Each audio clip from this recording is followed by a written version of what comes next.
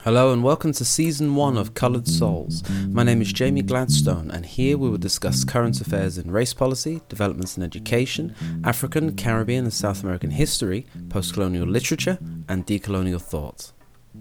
The ultimate goal for this podcast is to contribute to and continue the ongoing conversation surrounding diversity, identity, critical race theory and decolonial thought, and I would love for you to join the discussion by emailing me at jamie@colouredsouls.co.uk. Now, when we consider the meaning of critical race theory and decolonial thought, we are not talking about changing history, completely rewriting events from the past, or making anyone feel guilty for the actions of their ancestors. In fact, to the contrary, we are looking to embrace that history as a nation, own it, and most importantly, learn from the events that have influenced the chasms that we see between cultures and the oppression often written into law and policy.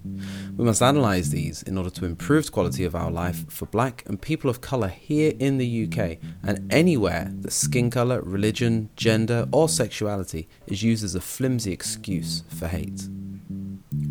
We can approach this in a multitude of ways, and in the coming shows of this season we will discuss some of these in greater detail. One way we can encourage that shift in mindset is by decolonising our curriculum. Again, this is not to remove white history and replace it with black history, or to force a viewpoint onto anyone. I mean, we need to look at both sides of the argument, teach our children that both heroes and villains come in all shades of skin and from all walks of life. Take for example the narratives offered by many of our resources, such as the Primary Geography resource on the BBC, whereby the Spanish invasion of Mexico is accorded with such verbs as destroyed and looted, whilst they forced their language and the Catholic religion on a native people. Contrast this with an explorer from a more local perspective, Captain James Cook. On the BBC website, it says Captain James Cook led 3 great voyages of discovery which would push the borders of the British Empire to the ends of the earth, and this includes him sailing along the length of Australia's eastern coast, which had never before been seen by Europeans. Cook claimed it for Britain and named it New South Wales.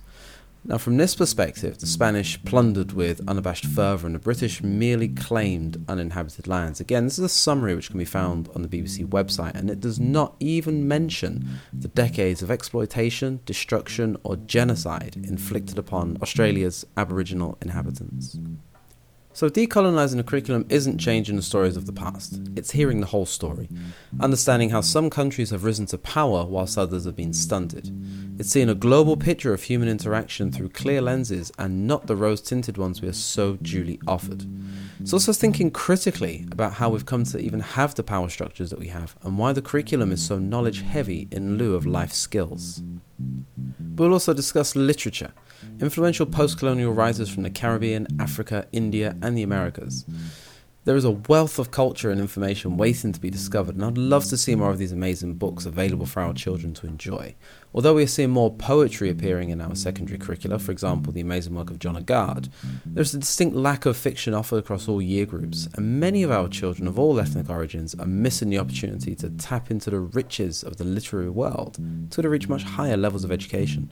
For example, I didn't really access much post-colonial literature until I started doing my undergraduate degree, where I discovered works of Sam Selvon. So if you're interested in learning more and joining in the debate, hit that subscribe button through your favourite podcast app to be notified each time I post a new episode, or visit www.colouredsouls.co.uk/podcast. If you'd like to support the podcast, then please buy me a book. Visit buymeacoffee.com/colouredsouls. Every penny will directly help the research that goes into making these episodes. Thank you very much for listening, and I'll speak with you soon.